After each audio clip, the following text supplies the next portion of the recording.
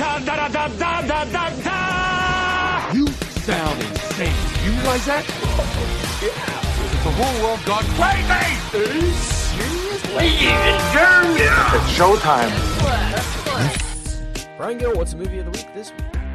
This week's movie of the week is The Hunger Games: Mockingjay Part 2.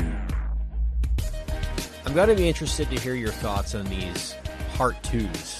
The splitting the young adult novel into two movies on the last one. Is that a requirement now? Is that straight cash, homie? Exactly. I want to talk about. Got to make that money. I want to talk about the whole machine that these adaptations have become.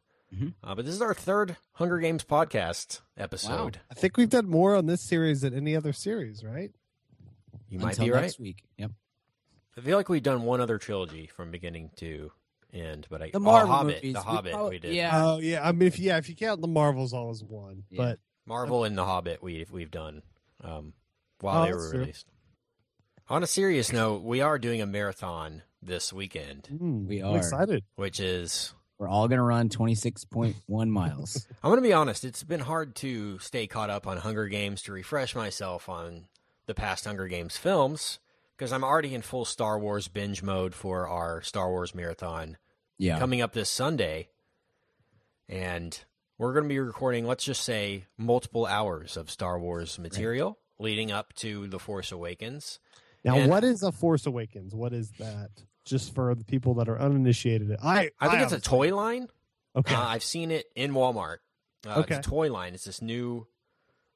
kids love it. So, we got to cover it. No, we're actually doing an episode on each Star Wars movie. I guess we'll just start at the original trilogy or start at the prequels and just work our way through it. However long it ends up being is however long it ends up being, I guess, as far as that goes. Maybe have some guests come in and out, have a good time. Yeah. So look for those to come out over the next. Look for those to come out over the next couple weeks. Maybe we'll release 2 a week. From now on. It's a good idea. Unless the fans prefer them all at once. I don't know what the preferred method. Maybe 2 a week. We'll try that. So what do we got on the docket? I know we have one thing because the tweets are still coming in.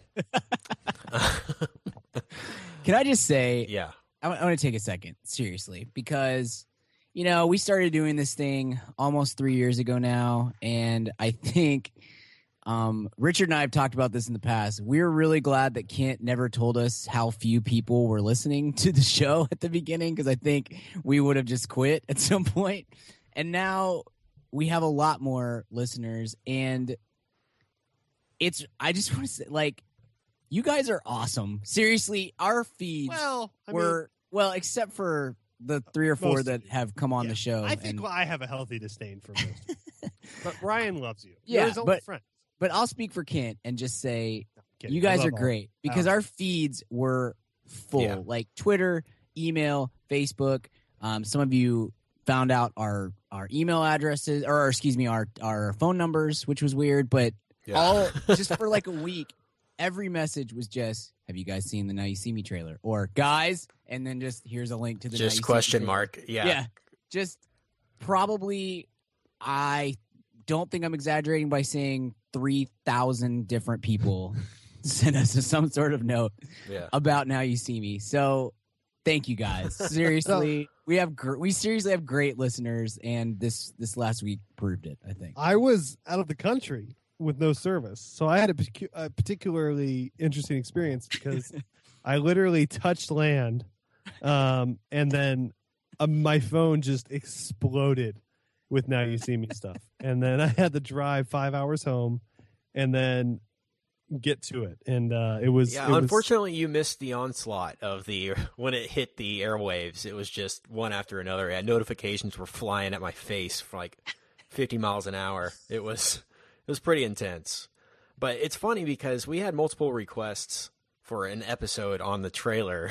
Yeah. Because we've done, I think, 2 hours, maybe 3 hours of Star Wars trailer talk so far this year. And does this speak to the power of the podcast or the power of the awfulness of Now You See Me? I can't decide. I don't know why those things are mutually exclusive. Yeah. Like, that's true. So great. It's just so funny that's the thing. I tweeted from our feed something like Forget Star Wars. This is the thing that's going to keep us going for 3 more years. And it's totally true. I really think as much as we talk about Star Wars and as much love and tweets and whatnot that we get about Star Wars, Now You See Me absolutely tops that, don't you think? Like, people like to hate stuff more than they like stuff. That's true, but it's just the most innocuous, random movie that no one really. I mean, who really cares but us and the people who listen to our show? Yeah, it's so funny. It is the most random movie to have a hate club going for. It's a very random. Yeah, but so I got about 30 more minutes if you guys are ready. Yeah, let's do it. Go ahead. Okay. So are they wizards? No. Yeah. So I watched the trailer. Did you guys watch the trailer? I did, yeah. Yes. I do have 30 minutes prepared on it. Many times. I do too. So, general thoughts. We'll start with you, Kent, because we never get to start with you because you always host. So I'll let you start here. Well, the 4 horsemen are back. Well, sort of, yeah. It's still unclear, as to their motivations. What are they? They can control the weather now. So they're gods, apparently? They're like the Undertaker, dude. He might appear late in the bell just rings like that might turn me. I think that's the only thing that could make me a fan of the series is somewhere in the third act, just bong. And, if they're going to control the weather, at least do it right. Right, exactly. They could turn into water too. Right. Yeah. It's very common. Very common trick. We've all seen that trick on Vegas. Yeah. When Lance Burton turns into water in front of your very eyes. We've seen that. They're magicians. Standard. Apparently, Harry Potter reprising a role. Not Daniel Radcliffe. It is Harry Potter, according to the internet, because that's how they have reacted to the fact that he was in the trailer and in the movie. Because apparently they're one and the same. They're not. He's not fictional. And what a movie for Harry Potter to show up in a wizard type role. But, oh well. I saw. Kent doesn't get that joke. When I saw The Hunger Games Mockingjay Part 2, I hope I don't have to say that too many more times this hour. I saw the trailer to Now You See Me 2 because it's a Summit Entertainment production. Ah. Yes. Yep, same here. Yep. And the reaction to the trailer was very disappointing / shocking / amusing all in one. And I just want to ask you, Brian, what was your experience like in the theater? I want to go in more detail about my experience watching the trailer in the theater, but I want your... Yeah, I had the same. I saw the trailer during Mockingjay, and I was with some friends, and so was it for the first time? No. I saw it 100 times before I saw it in the theater. Like, out of courtesy to the listener, every single time somebody sent us the link, I clicked the link and watched the movie. So it is part of my brain now. So, but my friends all, kind of sat up and looked down the aisle at me like, oh man, this is going to be great. And there were 2 opposite reactions in the theater. I would say, let's say there were 3 reactions. So there were about probably most of the theater was just like, like, what is this thing that we're about to witness? And one person, let's say one small group of people, they were really excited about Now You See Me Too. Like, I could see them turning to each other and looking and giving the head nod, the knowing nod of like, oh yes, this is it. This is what we've all been waiting for, is Now You See Me Too, the most random sequel of all time.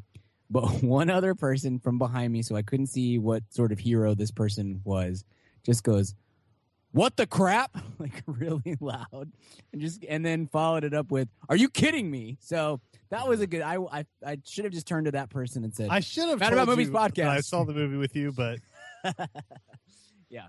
So most people didn't care, and I imagine that will be the general reception. Dude. That thing made, let's see, made over 300 million. I think. Yeah, made $100 domestically.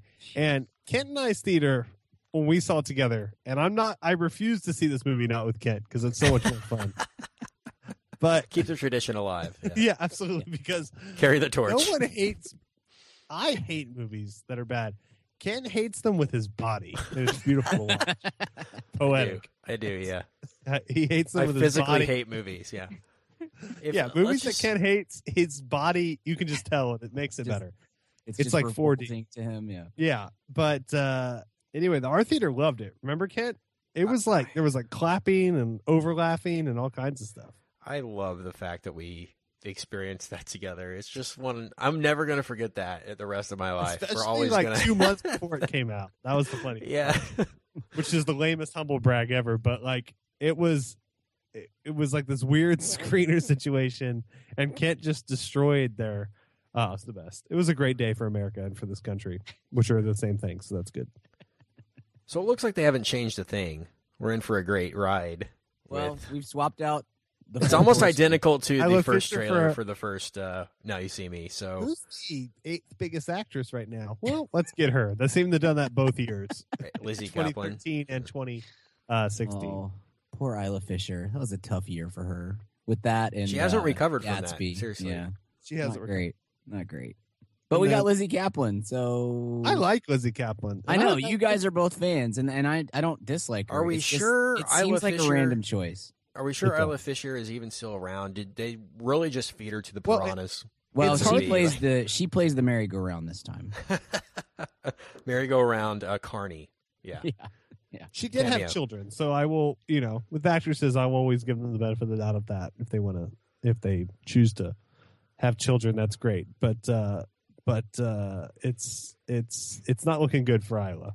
Another little interesting or note, her husband, really. Something else I noticed from the trailer. Title is Now You See Me 2 now, apparently. Not Now You See Me the second act. It. They that changed gosh. last minute without telling us. They can't even do that right. Yeah. I know. It should be called Now You Don't. I don't understand.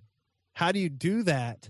It bothers me. You have the only cool thing about the whole movie would be if they were called Now You See Me, Now You Don't. And they couldn't even do that. There's no third one at that point. That's you just go Now You See Me 3. Who cares? Yeah, it does seem like a missed opportunity and very much speaks to the well thought outness of this entire franchise. So, franchise. It's a franchise, guys. It's a franchise. All right, dude. Ooh. Don't worry about it. Chris Angel's hyped. So is his prop guy. Kent and I met him. Yeah, he is. By the way, if you watch a magic show from the rafters, you can tell it's all fake. Oh, by the way. Shocking information. Also, if you watch from below the stage where the trapdoors are, fake. Fake. Totally fake. You guys are really ruining magic for me. Thanks a lot.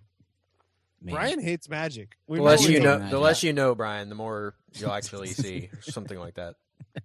The closer you look, the less you see. Get it right. My bad. Gosh. I do hate magic, though. I do. I love magic. I unabashedly love magic. I'm going to see Penn and Taylor in like 3 weeks. I would see Penn and Taylor. Penn and Taylor, James Taylor, and playing with Pinchel and William Penn. Sean Penn and James Taylor are. James Taylor. They're going to angrily talk to each other about politics the entire time. I'm seeing Penn and Taylor. Penn and Taylor. Gosh, I can't. What is wrong with you? I don't know. I've had a small stroke that impairs me from saying Penn and Teller, but I'm seeing Penn and Teller in a couple weeks, so I'm excited about that. Here's a question for you, Richard. Better Teller or Miles Teller? Or bank tellers? I think we got to go Teller, because Teller would do cool tricks with the cup. He'd make the cup disappear briefly. Gosh, never forget. But can Teller play jazz drums like Miles Teller can? I don't think so. You know what? It's a good point. That's a heck of a point. All right, what else we got besides Now You See Me? We can just keep going. We got more trailers, I guess. Yeah. More trailer talk. Yeah. Captain America trailer. I don't really care about that one. I just want to talk about Now You See Me. So yeah, can we go back to Now You See Me for another? I don't know. They stopped the rain, guys, and made it go back into the sky. How are we going to explain that one? I don't know. Okay, you don't even attempt at that point. Okay, all right. So Captain America 3, Captain America Civil War trailer, teaser trailer number 1, if you will, dropped. Minute long, 2 minutes long, somewhere around there. Sure. Minute 30. Give or take the titles and the credits. What do we think? First impressions, Brian. It looks really good. I'd kind of forgotten that this was coming. I'm still so hyped for Star Wars. That's totally. Oh, sorry. No, you mispronounced Batman v Superman. Oh, my bad. Sorry. Star Wars, which I guess is Croatian or something, but it's Batman versus Superman. Okay. Reverse. I just thought Dawn of Justice. Semicolon. There Dawn it of is. Justice. Dawn of Justice. The Dawn lawsuit. of Justice. Gotcha. Well, it has some flash forwards and flashbacks because it's also about the origin of the Supreme Court. Yeah. Why we thought that was a good idea as a country. You guys are gonna love Ruth Bader Ginsburg in this movie. She's super jacked. Ruth Bader Ginsburg is so jacked in this. Yeah. Oh, It's Ronda Rousey. So get ready. Buckle up. What were you saying, Kent? Anyway, I've been so locked in on Star Wars that I've kind of forgotten that other movies will come out after Star Wars. Will they though? Will Star Wars just end I guess it all? we'll see. But maybe for us it will. But anyway, so I'd kind of forgotten about it. I was surprised to see the date. It just seems like, wow, that's really close, and I hadn't really thought about it at all. But the trailer's good. I think this is the most interesting arc within the Marvel universe right now. I think Winter Soldier was a great movie, and it's amazing that Captain America is the most. I don't know that it's necessarily the most interesting character, but what they're doing with him is the most interesting of that whole. Well, the whole. You don't like Iron Man fighting Iron Man suits? Because I'm pretty into that. Exactly. So that's so. I think the Captain America storyline is interesting to begin with, and when you add in Civil War, which I'm not a comic guy, but every comic guy will tell you that that's a great series, and I think it's interesting the way that it's set up of Iron Man and Captain America basically taking opposite sides from what you would expect them to take, I think. And so the trailer was very good and quite grim. It looks a little bit dark, but in a Marvel-y way, hopefully, and not a DC kind of way. But I was impressed. I liked it quite a bit. I did as well. And you feel like what they're doing with the Agents of S.H.I.E.L.D. series and stuff is leading up to this story arc as well. Mm-hmm. More so than the Age of Ultron did. Age of Ultron felt like, oh, Ultron's a really cool villain. Let's do that, for a movie. Mm-hmm. It didn't really feel like it had much to do with the previous films. This does feel like it's building up to this. Right. And I'm excited. A lot of cameos. Ant-Man apparently in the movie as well. Maybe Guardians of the Galaxy makes a cameo. Who knows? We'll see. Yeah. Ant-Man was all over that trailer. You just couldn't see him. So. Couldn't see him. Yep. We know he's in it though because Paul Rudd's just like, oh my gosh, I got to be in Captain America 3, didn't even try to hide it. Did you get to revisit Ant-Man, Brian, on DVD, Blu-ray, anything like that? I haven't yet. I think it comes out in the next couple of weeks, so I will then, because I really like that film quite a bit, and it's grown on me even since the theater viewing. Going back and thinking, I've been slowly working on my end of the year lists and rankings and stuff that I always do, and Ant-Man's kind of creeping up the list a little bit. It's got an outside shot at top 10 when it's all said and done. So I'm looking forward to the rewatch on that one. Richard, what were your thoughts on the trailer? I was fine with it. I always find that Captain America movies have the worst trailers and the best movies. So by being not super hyped by the trailer does not mean I'm not super hyped about the movie, if that makes sense. Sure. But yeah, not that it's a bad trailer at all. It just doesn't really, I wasn't like pumping my chest and like punching through a wall or anything after it. It felt very typical of what we've seen from Marvel thus far. Exactly. More emphasis on the music this time, which I really enjoyed, which weirdly sounded like a orchestra version of a Queens of the Stone Age song that I can't put my maybe Go With the Flow or something like that. That's what it was called. Yeah. So I'll go back because I was like, where is that melody from? Queens of the Stone Age. Good band. Anyway, continue, Richard. Yeah, so I'm optimistic about it. I mean, I could not have cared less about Winter Soldier when I went in to see it, and then I loved it. So, right. I think a lot of people had that experience. Yeah, so I think it's a pretty common experience. So this one obviously has higher expectations because of that. But I'm excited to see it, and it's kind of basically a half Avengers movie. Like, sure. I mean, it's kind of Avengers 0.5 in a weird way. So I'm pumped for that. I'm kind of excited to see the scale of it. And it might be the last time we see Downey for a few years in that role. So interesting. I'm pumped for it. I can't imagine an Avengers without Iron Man, but that might be the world we live in now. Yeah. Yeah, I think that runs Infinity coming War, to an end. I guess he's not a part of that. Yeah. But again, as I've said before, I think they're doing it the right way of if we don't have Iron Man, if we don't have Robert Downey Jr. to play Iron Man, then we'll just keep Iron Man out of these movies because you're 10, 15 years away from at least, maybe ever, of being able to just kind of slide somebody else into the suit and pretending it's fine. Miles Teller's out there still. The Cup, it matches. Wonder what they do with Iron Man. What's the Tony Stark character storyline? Do they recast it? Do they? I mean, does think he pass it down to somebody? I think he probably dies, but they have to pass down I don't know that it's this movie, but they pass down the technology. Maybe War Machine. Right. So Don Cheadle probably prominent role. Yeah, maybe they'll bring back Terrence Howard with this Empire movie. I wish. It kind of looked like War Machine might be dead in this trailer too, to be honest with you. So that could be an interesting twist. Rhodey was definitely down, so they don't like to kill people off in Marvel movies except for Clark Gregg. Spoiler alert. So, maybe not, but he that didn't look great for him. Did not. What do we got TV wise? What have y'all been watching? I've been just plowing through Master of None, man. Loving my life. Sticking with the grinder, grinding hard still. Grinder's great, man. That show has really. That's what I've heard. I've enjoyed it to begin with, but it has. The last couple of weeks have jumped up a notch. Let's talk about Master. We did a weekly recommend on Master of None, but we should talk about it briefly more. Have you finished it, Kent? Yes, I still have. Yes, I've still got a couple left. It's very good. It's awesome, man. Noelle Wells is very good too. Yeah, and I totally forgot she was even a part of the SNL machine. Yeah, she's done a good job of distancing herself from that.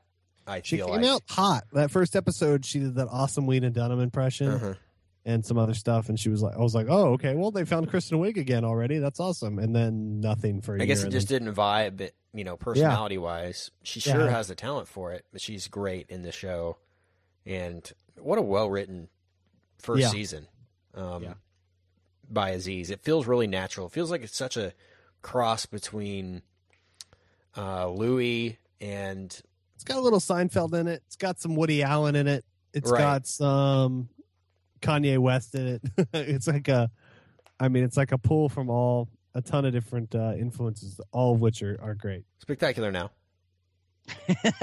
James Ponsoldt, the director of the show. And the episodes he directed were great, especially episode 7, which can we spoil? Sure. No, say what it's about. The cup plays a pretty big role. Yeah, it does. That's a spoiler. The love interest. Sex interest. Okay. I wouldn't go full love. It's crazy how good the cup is. I know the range. How Aziz and Amy Schumer are like the number one stand-ups and like number one comedy minds in America right now. I feel like, don't you think? For their like the young up and comer stand-ups, like the Seinfeld and the Ellen of their generation. I don't know. I would have put Mulaney in that category, but I think Aziz is huge. Aziz does like arena tours in the States. No thoughts on that from anyone. Do you know who Russell Peters is? Do you know who Russell Peters is? No. Yeah, he was on. He's got several specials, and he was one of the judges on Last Comic Standing. You should Google Russell Peters. Kent, this guy, you've never heard of him. He sells out giant arenas in America. In America, and you've never heard of him because you're white. Oh, he's like, I don't even know his race. I know he's Canadian. I think he's of some sort of Middle Eastern. I think Indian descent. So not Middle Eastern, but this guy, he'll sell at Madison Square Garden 7 straight nights, and no one knows who he is outside of his fan base.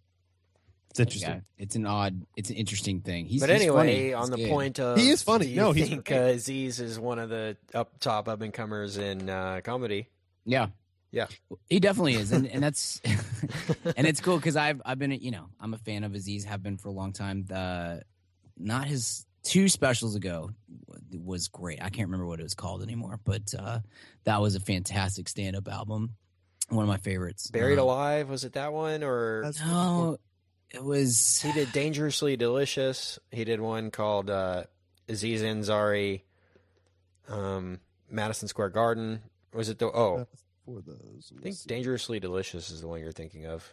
Can't remember what it's called. It's Intimate Moments for Yes, there it is. Yep. Yeah, that's a fantastic stand-up album. One of the best. And he's he was great. I mean, he was probably the reason that I watched Parks and Rec for the first 6 or 10 episodes. He was so much more prominent in the early episodes. He was, and his character was better developed at that point because as much as we all love Amy Poehler's character was pretty annoying for the first season is only 6 episodes, but so into about halfway through the second season, it took a while for Leslie Knope to become Leslie Knope, and Ron Swanson wasn't nearly as enjoyable as he would become either. Like, I think the reason I stuck with that show is because of Aziz, and so all that to say, I have not watched any of the new show yet. But it's a very you haven't seen Master of None yet? Oh, Brian? I haven't. It's very Tarantino too. Interesting. Very like with the title sequences and the music choices and everything. I can see that.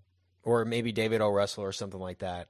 Like he pays more attention to that kind of stuff than definitely the title sequences at the beginning are very Pulp Fiction-y, and they're different every episode. So there's no theme song. It's just a different, like, I don't know, random pop song for the theme, you know? That's really cool. It's cool. It's well constructed and well thought out. They didn't try to do a typical sitcom or typical one camera show. I really enjoyed it. So excited. Hopefully it does well numbers wise and may justify a second year. Hey man, fam, question for you. Do you own a small business, or are you a boss? Are you looking to hire awesome people, but you just can't find somebody to fill that role? Well, let me tell you about ZipRecruiter.com. With ZipRecruiter, you can post your job to 100 plus job sites, all with one click. In fact, over 80% of jobs posted on ZipRecruiter get a qualified candidate in just 24 hours. Find out today why ZipRecruiter has been used by businesses of all sizes to find the most qualified job candidates with immediate results. That's why ZipRecruiter is different. Unlike other job sites, ZipRecruiter doesn't depend on candidates finding you. It finds them. Right now, you can post your jobs for free on ZipRecruiter by going to ZipRecruiter.com/mad. That's ZipRecruiter.com/mad. One more time, try it for free. Go to ZipRecruiter.com/mad. Thanks to ZipRecruiter for supporting this episode of the Mad About Movies podcast. That's it for movie news, I think. All right, well, let's talk Hunger Games. I don't mind stealing bread from the mouths of decadence.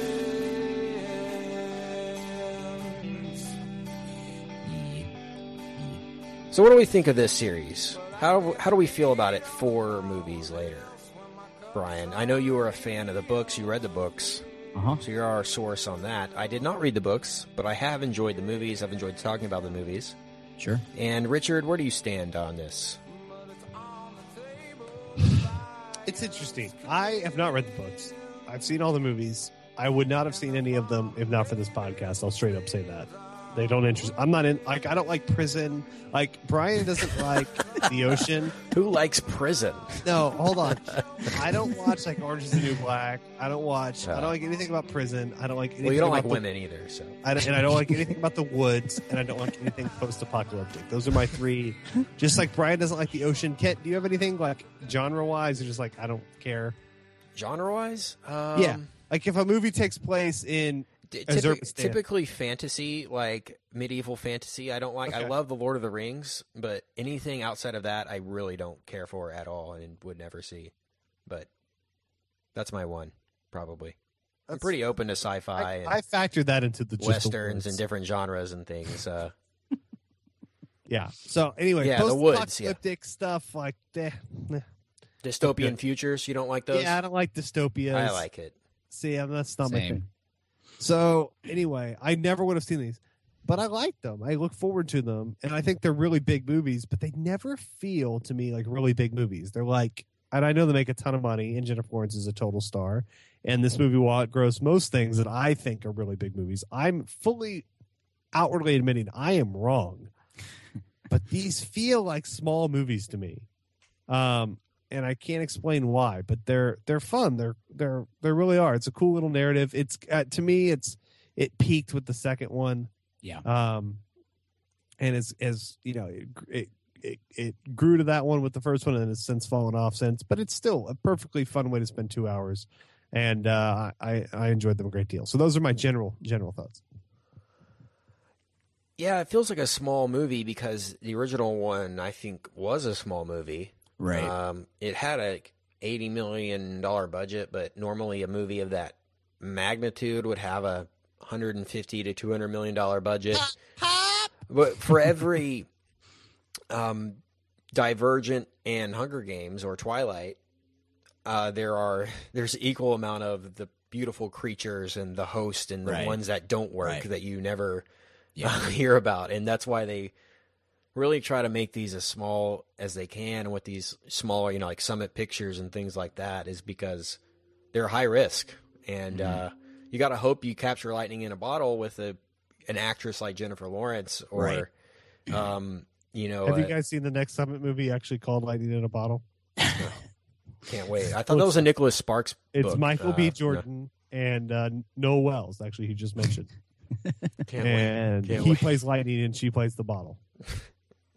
It's great. not written by Nicholas Sparks, but by his It's influence. best friend. So Yeah, it's like how James Patterson. Is that really a Nicholas Sparks book?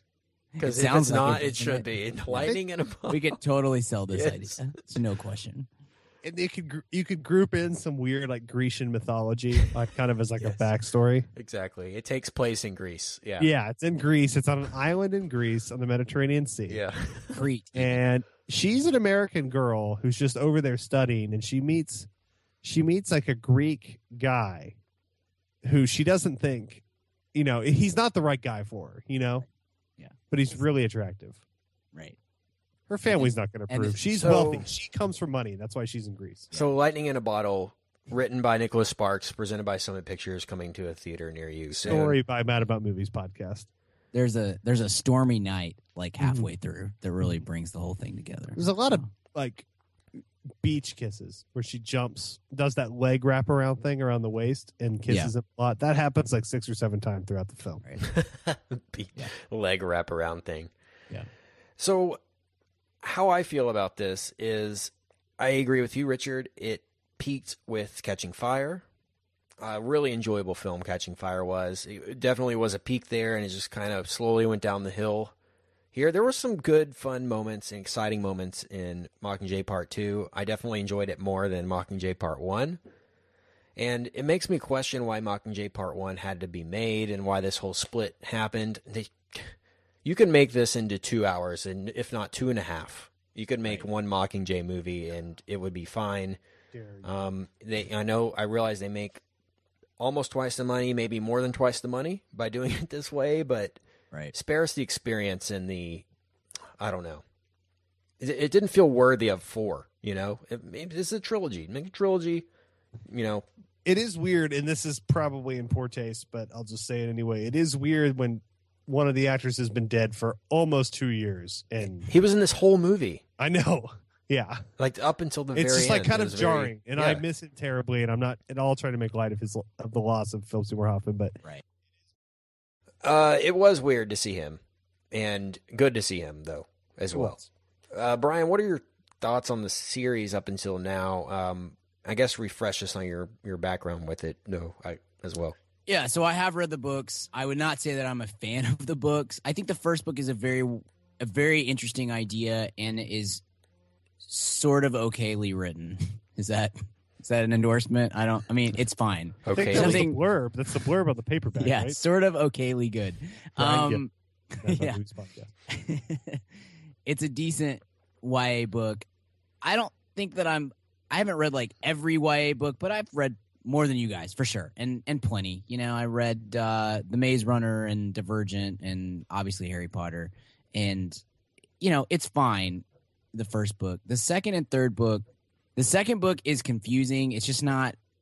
It didn't seem like she had a great vision for what she was writing, and so it didn't really come out very well. And the third book is just kind of a mess, and is like Twilight level, I think, of bad YA literature.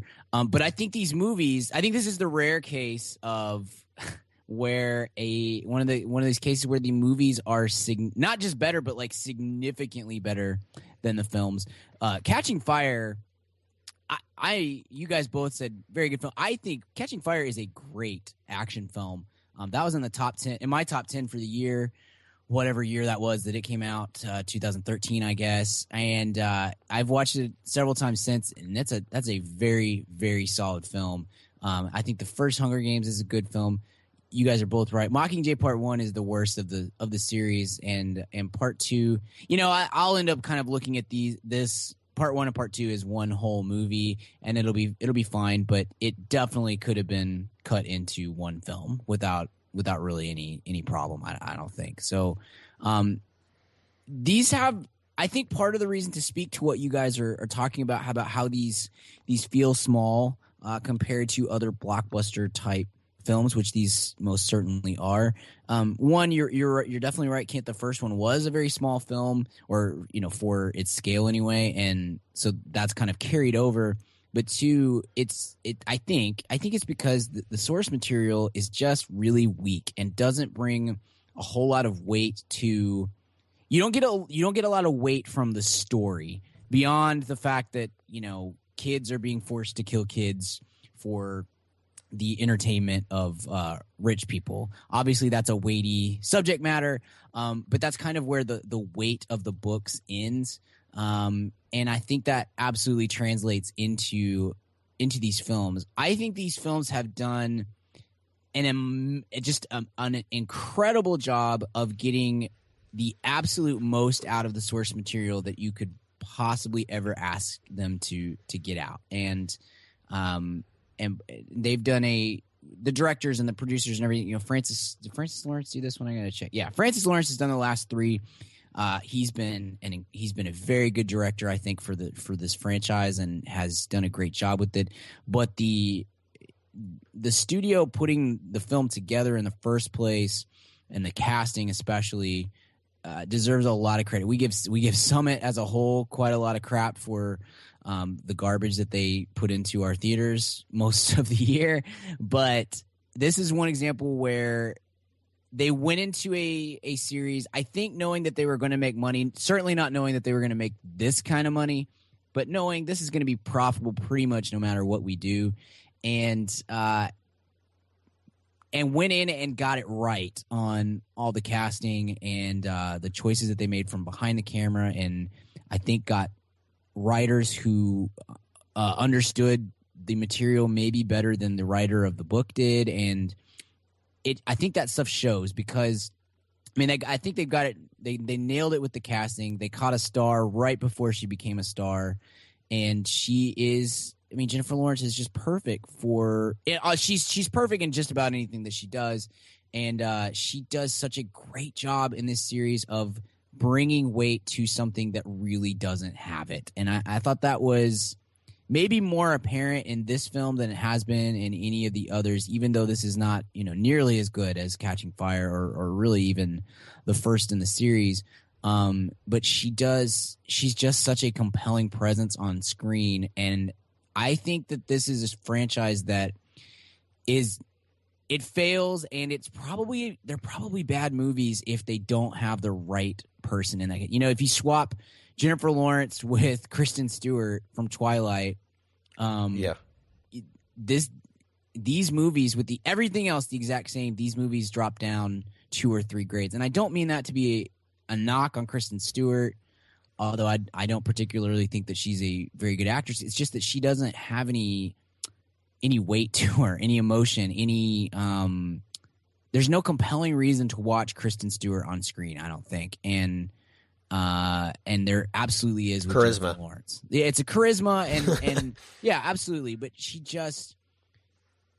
there's things that it just so happens that they got. It's not just that she's charismatic. It's just not that just that she's compelling. She's also a great actress, and we've seen that in all these other movies where she's getting Oscar nominations and whatnot. It feels like every year she is going to put out a movie like this where she just makes bank, and another movie where she is going to be up for an Oscar. And she's with Joy this year. That will be the exactly. case. It's the exact same thing. She's a great actress, and this series uses her. They use her very well, and they have the absolute right person for that role. And I think that's what makes the movies so much better than the books, and why we're still doing podcasts over these movies instead of having, I don't know, gone to see an advanced screening of Creed or something like that. You know, there are other choices we could have made this week. Obviously, this one made a ton of money, but a big part of the reason is because of Jennifer Lawrence, and you know, the rest of the cast is just so well. Anyway, I've been rambling forever, but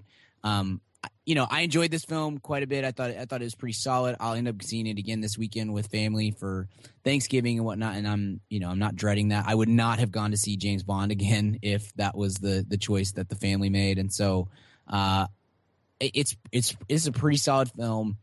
It definitely could have been wrapped up last year. We definitely could have just had Mockingjay, and it's 2.5 hours long, and we're done. But I think this one does a pretty good job of making up for whatever, you know, the sins of the last film were, I guess. So sorry for the longest rant ever. It's interesting to hear you say that, because my biggest complaint with the movies is that they spend too much time with Peeta and Katniss. Yes. You know, totally. Love story, and not figuring themselves out. And who does Katniss love? Is it Gale or is it Peeta? Right. And less about exploring this universe that they've created and given us. Sure. And it really annoys me that I hear things in the book, such as the Jabberjays, you know, that storyline, Brian, from the original. Like, basically, they were birds who, like a mockingbird, you could tell something to them, and then they could fly somewhere and repeat that sentence or whatever. Mm-hmm. So people use them to communicate. But then the Capitol found out about it and banned them, or started using them against them, and then the people started feeding the birds false information, and became this huge ordeal. And so the Capitol made them go extinct or whatever, but then they mated with mockingbirds and became mockingjays or something like that, or mated with blue jays and became mockingjays, something like that. And so that wasn't explained at all. The Avox, the slave kind of people, weren't explained at all in the movies. Right.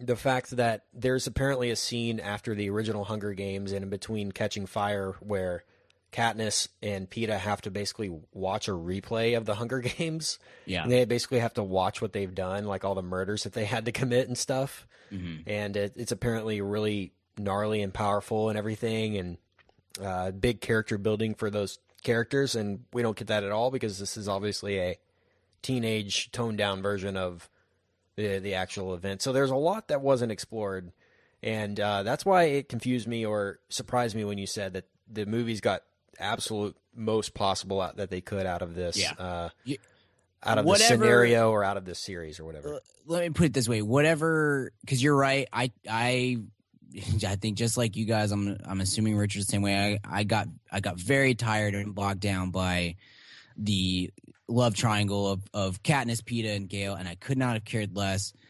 That is probably 10% of all of the love triangle-ness I know. that is in the books, and it's so obnoxious and poorly written. And Mockingjay especially, it felt like 75% of the book was just this insufferable love triangle that no one cares about. Really, I don't think people really cared about all that much. As much chemistry as she has as a actress, she has zero with either of those actors. Right, and that's romantic.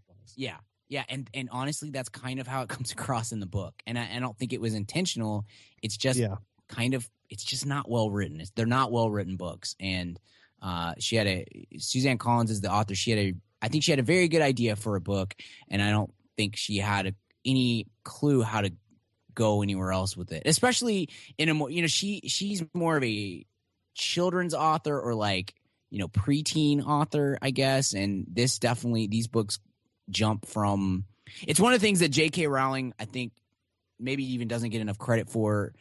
I know Kent hasn't read those books, but Harry Potter books, but Richard has, and those books progress. The age appropriateness, I guess, of those books progress as the kids in the book age really well. The first two books are kids' books, and then it progresses to those last two books. That's not playing around. That's not kid material, and that's very difficult to do. So J.K. Rowling should get credit for it. I probably shouldn't bash on Suzanne Collins for getting it wrong, but that is definitely a massive difference. And so it's interesting. I think for me, Francis Lawrence and his team of writers, I think the last 3 books, they've done a great job of pulling the important stuff from those books and putting it on screen, and then just kind of having to work around the annoying subject material stuff that you can't. I don't think you could have these movies without that stuff in there. But it is definitely the worst part of those books, and I think they're kind of hamstrung in trying to work around it didn't really work on page, and it definitely doesn't work on screen, but it is part of the story. And so you've got to figure out how to fight through that stuff, I think. Yeah. And again, I haven't read the books, but I know about the source material, and I know that each district sort of has their own forte or their own strength. Right. So that sort of leads to each person in the Hunger Games having their own right. strengths and weaknesses. Like, one of the districts does lumber, one of them is fishing, one of them is electronics, and they all supply this for the nation or the capital. And I wish that had been explored more, like how the other contestants use their skill sets to survive and to kill other people and things. There are hints at it, like, for example, the kid who, I guess, digs up the explosives on the pedestals, at the beginning, where they're all standing on the pedestals that blow up. So nobody can start before anyone else. So he dig those up and puts them all in the center, and Katniss blows them up with the bow and arrow, like the apple thing, Right. She hits the apple bag, the apples fall out and blow up the mines and blows her up.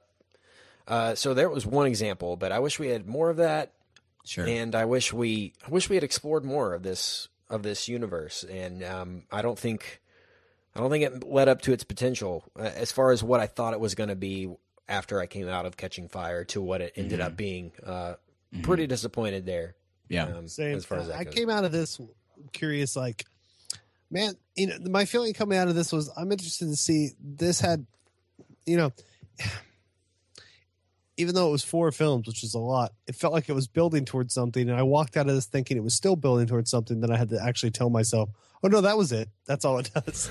Right. It's over. Right. I mean, I knew narratively that it was over, but I just mean in terms of the building of the plot, building of the tension, it felt like there was still more to do. Right. And then that's just all you get. And it's kind of it's kind of defeating, right? Sure. And There's a lot of mythology, as it were, that could be totally explored in that universe. And It's really cool stuff. Like the people, the Avox, that people that basically have to become slaves. They're basically made mute. They're not allowed to interact with people and things like that. That's the worst thing that could happen to you. Like, if Katniss that had happened to her, she knew people like that. I don't know. That would have made an interesting plot point. And I think the Tracker Jackers, maybe the coolest element of the first movie and of the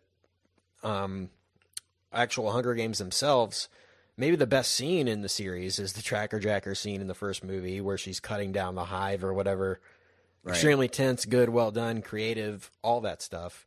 Thought that would have come back around at some point in this series and made a difference at some point. Not really explored much, just kind of mentioned, and they show it to you, but never really comes to fruition. Nothing really. There's no real story arc. There's no circle to this. Nothing comes back around at all in this series. And very confusing.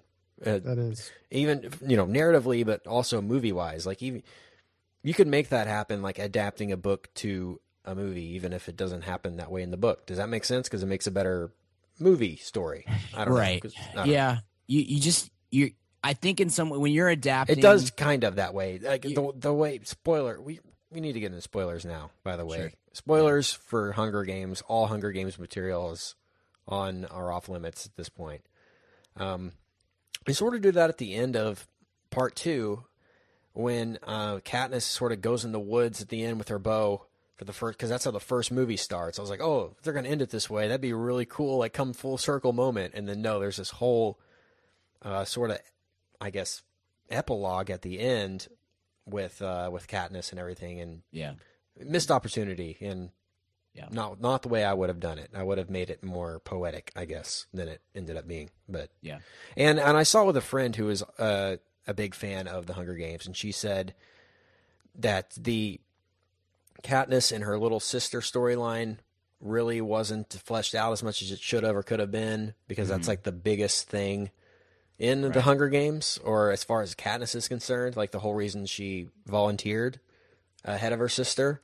Sure. So that disappointed my friend as well. How did you feel about that, the way that plot line played out? Yeah, I thought that was kind of a punt, the same way that the Rue storyline in the first Hunger Games film was kind of a punt. It just, that was one area where you're like, especially with these two, you're like, you've devoted 5 hours to this one book. So could we get a little more of that relationship, I guess, and the closeness between those two? Yeah, I think they kind of missed on that front a little bit. But that's a 4-movie problem, not a 1-movie problem, if that makes sense. That should have been done from the get-go, and was kind of a little bit lost in the shuffle, I would say.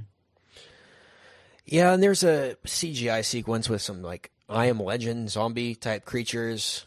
Mm-hmm. Yeah, kind of poorly done CGI, but still an exciting sequence. Yeah. It's funny that it did look like I Am Legend, didn't it? With what was that? What are those people about? Were they genetically modified humans or something? That's an area too where they really, I think they just kind of, I think it's too.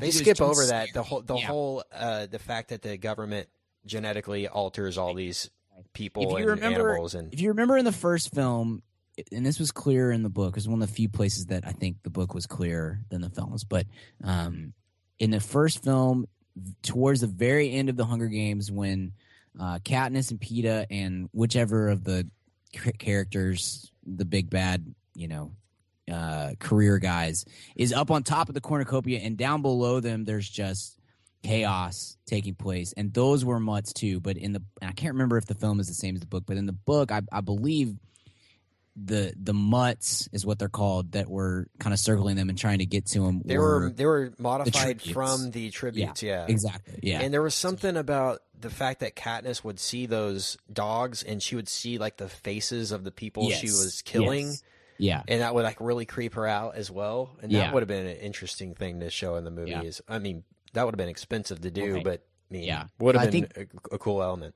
Right. I think this was kind of the solution to A, it being too creepy to get a PG-13 rating, and B, you're definitely talking about some expense on that front if you went that route. So they've kind of glossed over the mutts throughout this series, and then they brought those out. And maybe that was, I don't know, maybe that was a choice as far as like, we're going to hold back and then make them, really shock people with how creepy and weird they are. And I think that was an effective scene, but the mutts themselves, the creature design, I guess, did kind of leave something lacking, which is funny because that was one of the downfalls of I Am Legend, was the creature design on that was kind of weak compared, and it's the same director. So, maybe bring in Del Toro for that stuff. I don't know. But that was kind of an odd, I had kind of forgotten about mutts from the movies because it's been a while since I've read the books, and those that wasn't exactly what I had pictured in my mind, I guess. I do want to commend the Hunger Games people and the producers, and the casting and everything is superb in this. I think they get multiple. Stanley Tucci is phenomenal. Mm-hmm. Woody Harrelson, for the little he's in it, is good. By the way, I think he's just doing a McConaughey impression. Like I totally figured that out. Like, he's just doing McConaughey as Haymitch, but good. Also, Elizabeth Banks is very enjoyable as well. But they get pretty much top-notch stuff. But I'm selling my Josh Hutcherson stock after this year. I don't see a very bright future for him. Liam Hemsworth is a Hemsworth, so of course, bright future for him. He'll get work for a while. Jennifer Lawrence, obviously the number one female actress in the world. Mm-hmm. And so I feel positive about this series coming out. Overall, a little disappointed in the lack of execution on the potential that it had. But not completely soured. It didn't completely fall off the cliff for me. There were some enjoyable moments in part two. But overall, about part two, how did you feel like this wrapped it up, Brian, as far as what you were expecting from the second Yeah, it's like I said, it's kind of weak material. So I didn't. You weren't feel, expecting much. I didn't feel like I didn't know how it ends. So I was going into this like I don't even know what's going to go on. I guess if you know how it ends, you're like that nothing's going to happen. So you just kind of go to see what. Yeah, it definitely does. It feels like kind of a weak ending. The book is very anticlimactic, and the film is as well. It's just too much effort, I would say, from the book being put into finding some sort. It's not even that it's a happy ending. It's a very, I don't know. There's way too much in the book. Way too much debate back and forth between Gale and Peeta and trying to find the right balance on that. And it just ends up coming across kind of sour, but but with like a fake bow on it. Does that make sense? Like that's really hard to describe, but it seems like Katniss, I don't know. It seems like she settled for Peeta, and then we have to pretend like that's what everyone wanted in the first place. Does that make sense? I don't know. That's probably putting too much thought into something that really wasn't that well written. But I think it's definitely an anticlimactic end, and there's just not a lot of substance there. Yeah. Which is kind of it was very frustrating reading the books, and it is kind of a little bit in these movies too, because I think that first film has a lot of substance to it, and there's a lot being said, and it just kind of gets muddled into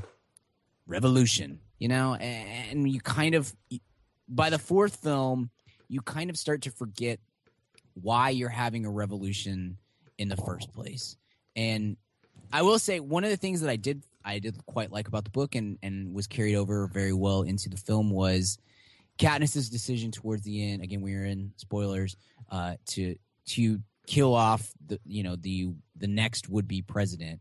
That I think, it's kind of a downer and it's kind of sour, but it also was one of the few places throughout the last the couple of books where a decision was made that kind of went against what you would expect in this sort of YA film / book. I think that's a good choice, and it did kind of keep you, but then at the same time, anything after that kind of feels like it's anticlimactic, doesn't it? Like, in some ways the movie could have just, in the book as well, could have just ended right there. Not in some ways, it probably should have. If it ends right there, I think we all come away feeling like that was a pretty solid ending, but instead we get another 15 or 20 minutes of it's like the end of the Lord of the Rings almost, that felt like it ended 6 times before it actually ended. That's, and the Eagles just show up and right. Like, what? All that stuff. And so anyway, that was kind of a little bit not disappointing because I expected it, but it does seem like kind of a downturn from where we've been previously, or what perhaps could have been, I guess. Before we get to grades and all that stuff, what works for you guys within this film and the film overall? The franchise. What works for me is the idea, the world, the Hunger Games themselves. Extremely interesting. I love the satire of entertainment. Like, I guess the most obvious comparison or parallel is the NFL. Like, people are going out there and basically killing themselves for our entertainment for lots of money. Totally. And the government will even back them up because they love it, and like, the government will back up any sort of concussion issue or whatever the NFL has, or, a lot of that stuff doesn't go through, the steroid stuff, and, people, it gets talked about, but no one really ever gets punished, but because there's so much money at stake and all that. And I love the parallel there with this movie, and there's a great story in future and dystopia. It's one of my favorite dystopias that I've seen. It's not too over the top. It's not like digitized like so many are, like over the top, such as like Blade Runner. Like, you see it for the first. I love the movie Blade Runner, the story of Blade Runner, but the way they envisioned the future back then is just kind of like, okay, we know it's not going to be like that. Like, this is kind of, I don't know. There's a believability to it all, and I like the execution, and the actual seed of the idea itself interests me. What I don't like is the overemphasis on, like I said, the love story. But Katniss, interesting character. would have liked to maybe seen this as a TV show or something. Maybe learn more about other characters and people. What I liked about Catching Fire was that we meet other people in the Hunger Games themselves, and we follow them around, and they team up together, and they all use their skill sets. That was really fun and cool and interesting. And after that, it's basically back to Katniss. But yeah, I will say, and I've heard, Brian, you can probably back this up, that the books are all Katniss. It's like all her perspective, all just her story. And in the movie, they do try to give you more of President Snow and the other sort of things going on in Pan Am. So and screen Katniss much better and more compelling than book Katniss. Book Katniss, you're like, just please shut up, please stop focusing so much on her. I wonder She's when one of the least likable.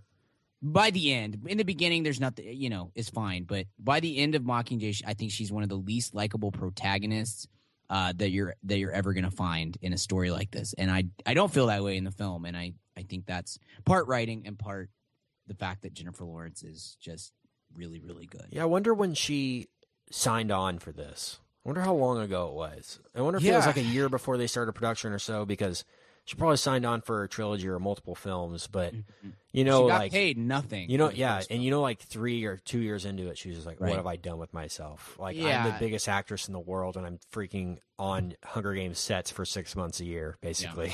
Yeah. I definitely think I saw some reviews that. But before you say this, Brian, I will say she does not phone this in at all. No. She gives it 150% of her, because she knew that people would probably say, "Oh, she phoned it in because there's some random, series," and she's not serious about it. But her performance in Mockingjay was very emotional, and you could tell she was, unless she might be the greatest actress of all time, but she didn't. Right. She seemed like she wasn't acting in this. Oh no, there was definite effort for sure, and I think that is to her credit. And I would say, I saw some reviews that suggested that she seems too, if not too old, then definitely too experienced, I guess, for this role. Like, we think of Jennifer Lawrence not so much as Katniss anymore as we do, Silver Linings Playbook and American Hustle, and we've definitely seen a more grown-up side of Jennifer Lawrence now. But I think that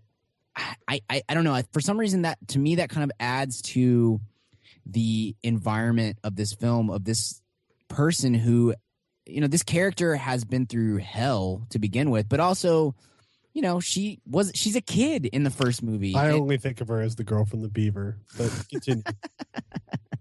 I can agree that's her best work. Mel Gibson, American Treasure, right? Is that next? Okay. Australian Treasure. Okay. He was born here. Sorry, dude. Oh, sorry. Sweet. Got him. Race. He's in, right? He's ours. He's ours. That's a vote. Yes, Kent. Yeah. But I think you can vote him in and be the one to have to, just like you did with imagine the backlash. Cosby. Yeah. Okay, go ahead.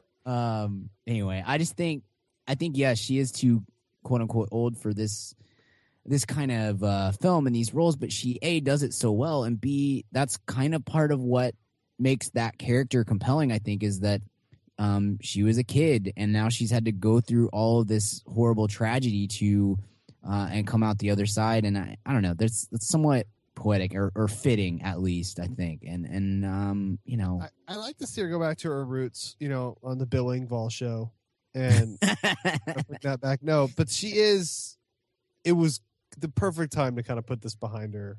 Yeah. And totally. Yeah. It's not, I think it's perfect that Joy comes out like in 3 weeks. Right. Yeah. This was perfect for this era in her life. She needed a franchise, and she continues to have one in X-Men. Right. But I'm glad that this one wasn't as open-ended as something like Harry Potter. That's 8, 9, 10 films, because this was probably 1, maybe 2 films too long. Yeah. And it's fine. I like her, and I'm glad she did it. I don't have anything against it. I think it's a perfectly fine franchise.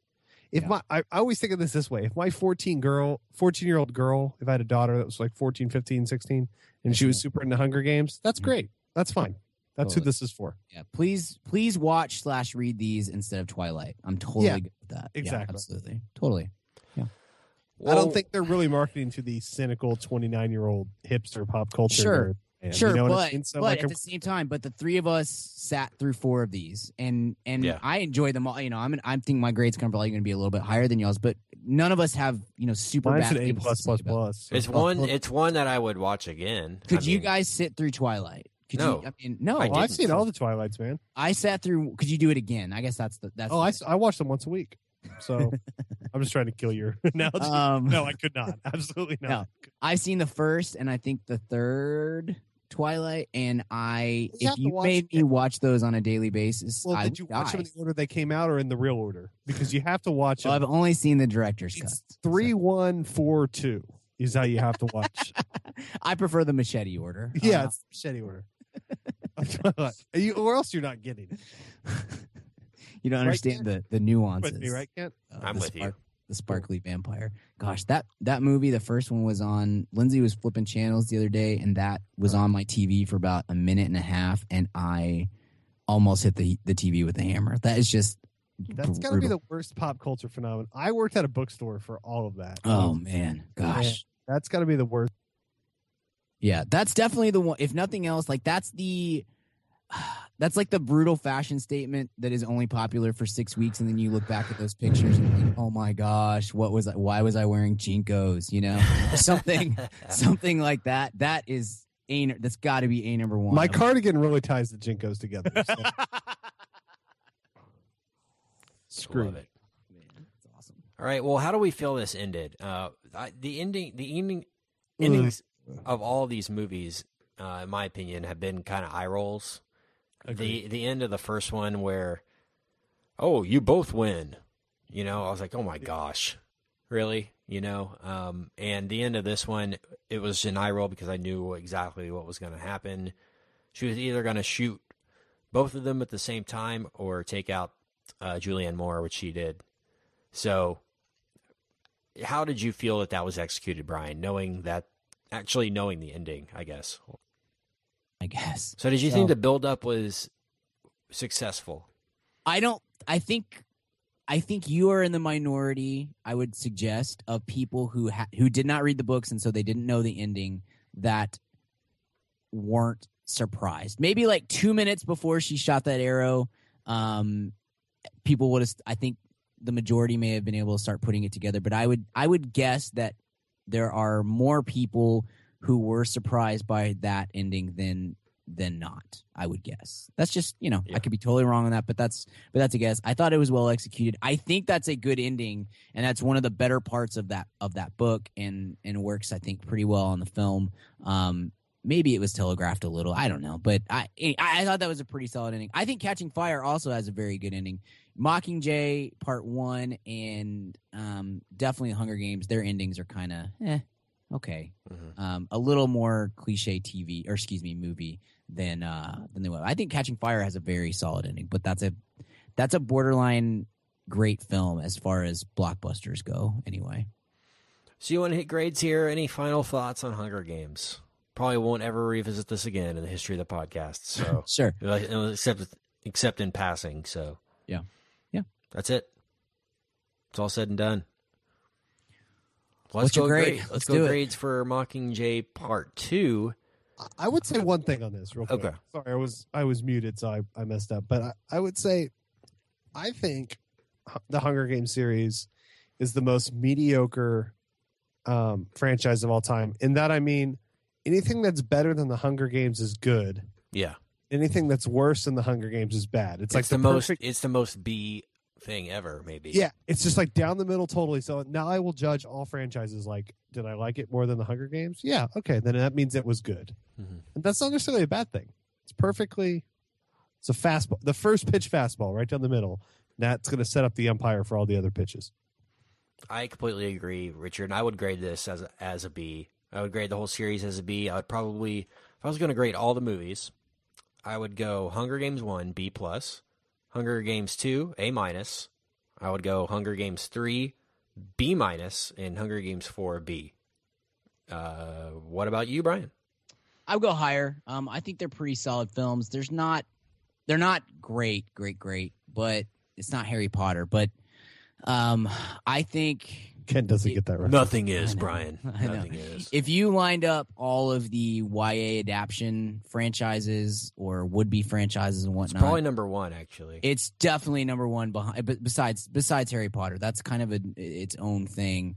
I think it succeeds in a lot of areas where so many of these adaptations fail miserably, and a big part of that is the cast. But they've gotten a lot right behind the scenes that absolutely could be blown and has been blown several times. So I think Hunger Games #1 is kind of right on the border between A- and an A. Catching Fire is an A. I think I gave Mockingjay Part 1 a low A-, and I would give this probably a high A-. So I think my average for the whole franchise would be somewhere in that A- range. Richard, I would give this. I'm probably going to be the lowest. I'm going to say this is a B-. If I had to rank the whole thing, first also B-, second A-, third C+, this one B-. Okay. What about does it for the Hunger Games? Send us your thoughts. Email us at madaboutmoviespodcast@gmail.com. Tweet us at MAM_podcast. Comment on this episode's thread on our Facebook. Let us know what you think of the Hunger Games series. Hey, speaking of emails, I've got a quick tangent. Okay. We got an email earlier this week from a Rachel Sauve. I don't know how to say it. I apologize. Suave. Rico Sure. Suave, I think. That Okay. Rico Suave. Salve, I don't know, whatever it is, with a very detailed list of her and her friends' favorite scenes of all time. Addressed only to you, by the way. Not me again. Just you. So, deal with it. The ladies love me. No, but I will say we love getting emails like that on like people's favorite scenes or movies or whatever. Like send it. We haven't mentioned it in a while, but always feel free to send us your top 10 list. We try to always hit you back with a reply, throw you some notes on it, start a conversation on it. We like the emails. The emails break up our day pretty well. And so if you ever just want to, it seems like a super like pretentious thing to do. Like, oh, I'll send you my top 10 list, but we think it's awesome. So always feel free to do that. It's always a great way to kind of start a conversation. And I love seeing how different everyone's lists are. Mm-hmm. Yeah. And we make fun of you if you have a terrible list behind your back, not to your face. So. No, but I'm terrible. I always hit reply when I mean to hit forward. And then I accidentally leak you all the memes. No, wow. You really do. Yes, absolutely. Thank you for that, and keep them coming. Hey, what's up, Ma'am Fam? Kent here. And yes, if you're hearing from me, you know it's time to talk about Blue Apron. If you haven't tried out Blue Apron by now, what the heck are you even doing? Blue Apron is the #1 fresh ingredient and recipe delivery service in the country. They deliver fresh meals straight to your door. All the food is fresh, it's sourced from local farms, and there's no wasted ingredients. I've been a Blue Apron subscriber for a long time now, and they have still, to this day, never let me down. There's tons of variety. Some featured upcoming meals include summer vegetable and egg paninis, soy glazed pork and rice cakes, skillet vegetable chili with cheddar drop biscuits, holy crap, and garlic butter shrimp and corn with green bean salad. So take it from me. Try out Blue Apron now. Go to blueapron.com/mad. That's blueapron.com/mad. Get 3 meals on us for free. Nothing goes better with a movie than dinner. So check out Blue Apron. blueapron.com/mad. Blue Apron, a better way to cook. And before we get out of here, guys, let's hit a recommend. Weekly recommends. Well, what do you got for us this week, Richard? I saw a movie, guys. I saw a film. So I watched The Italian Job on my cruise ship 17 times. No, I saw a movie that I'm pumped to talk about with you guys in the coming weeks. So I'm not gonna talk about it too much because I'm saving for the notes. But I saw Spotlight. Oh, I'm excited, man. I really want to see that. Is it weird to be excited? I think excited is probably the wrong word for that film. I am. I'm gonna get you up for that. I'm gonna get you up for excited. Okay, cool. Big fan of that scandal. Yeah, no, that looks like a very good film. How did they work in the time travel element, though? I'm curious. You'll just have to see. Okay, cool. Rachel McAdams joke. Thanks. How is Mark Ruffalo? Is he the magician the entire time? And No, but Oh, the man. Batman stuff is weird. I'm going to go ahead and put that out there. The Birdman or Batman? Both. But guess what? Roger Sterling, awesome as ever. Oh, that guy's great. That guy's great. I'm excited to maybe talk about that one. Is that your recommend, or just to say you saw it? I don't want to talk about it too much because we're going to do an episode on it, but I do want to say it's awesome, and I'm super excited to talk about it with you guys. Okay. Brian. So I've been racking. I think I recommended The Flash a couple months ago.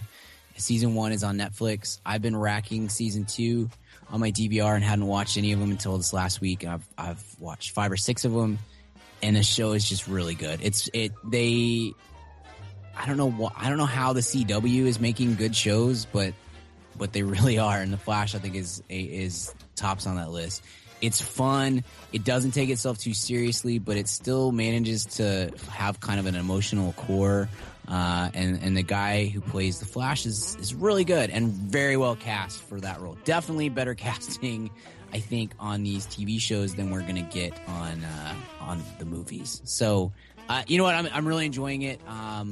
It does a great job of kind of straddling the line between being serious and being campy or cheesy. And anyway, it's solid. Second season, solid. And I would recommend. Would you say that that. that's the best superhero series? Is Daredevil the best?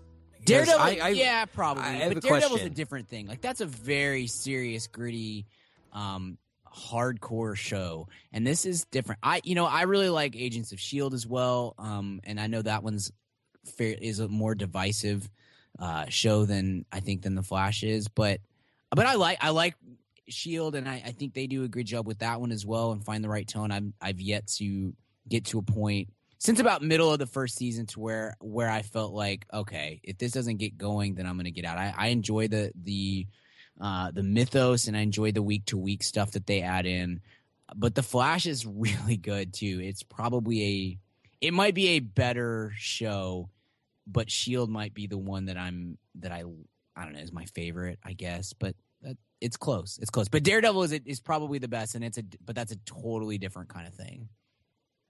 Okay. Well, I was wondering because the Jessica Jones show came out. Have you watched it? Well, I haven't, haven't watched. I've only watched 2 episodes of Daredevil, and I've only watched a couple episodes of The Flash. So, and I want to get into one of those shows. I just didn't know which one I should dive into. I would say The Flash is an easier watch because it's not. It's not serious hardly at all. But Daredevil only and has Gotham too. Gotham sucks. You can immediately cut that out. I hate Gotham. That's a pretty rotten show to me. I've heard some people say the second season is better, but I watched the whole first season and I hated it for the last half, and I just was kind of trying to play out the string. And I watched 2 episodes at the beginning of this season and just said, okay, this is enough. This is a bad show. I don't like the tone. I don't like the characters. It's poorly, all that sort of stuff. I would cut Gotham out. You can knock Daredevil out in a weekend because it's only 10 or 13 episodes, I think. But I think The Flash is highly enjoyable to watch, I would say. Okay. Great. Thanks for the recommend, Brian, as always. Yep. I am going to recommend something from Netflix. It's actually kind of a short film, if you will. I don't know if you've seen this on your queue, maybe on your suggestion. It's called Kung Fury. Yeah, it seems familiar. Sounds familiar. I think it was a Kickstarter or something like that.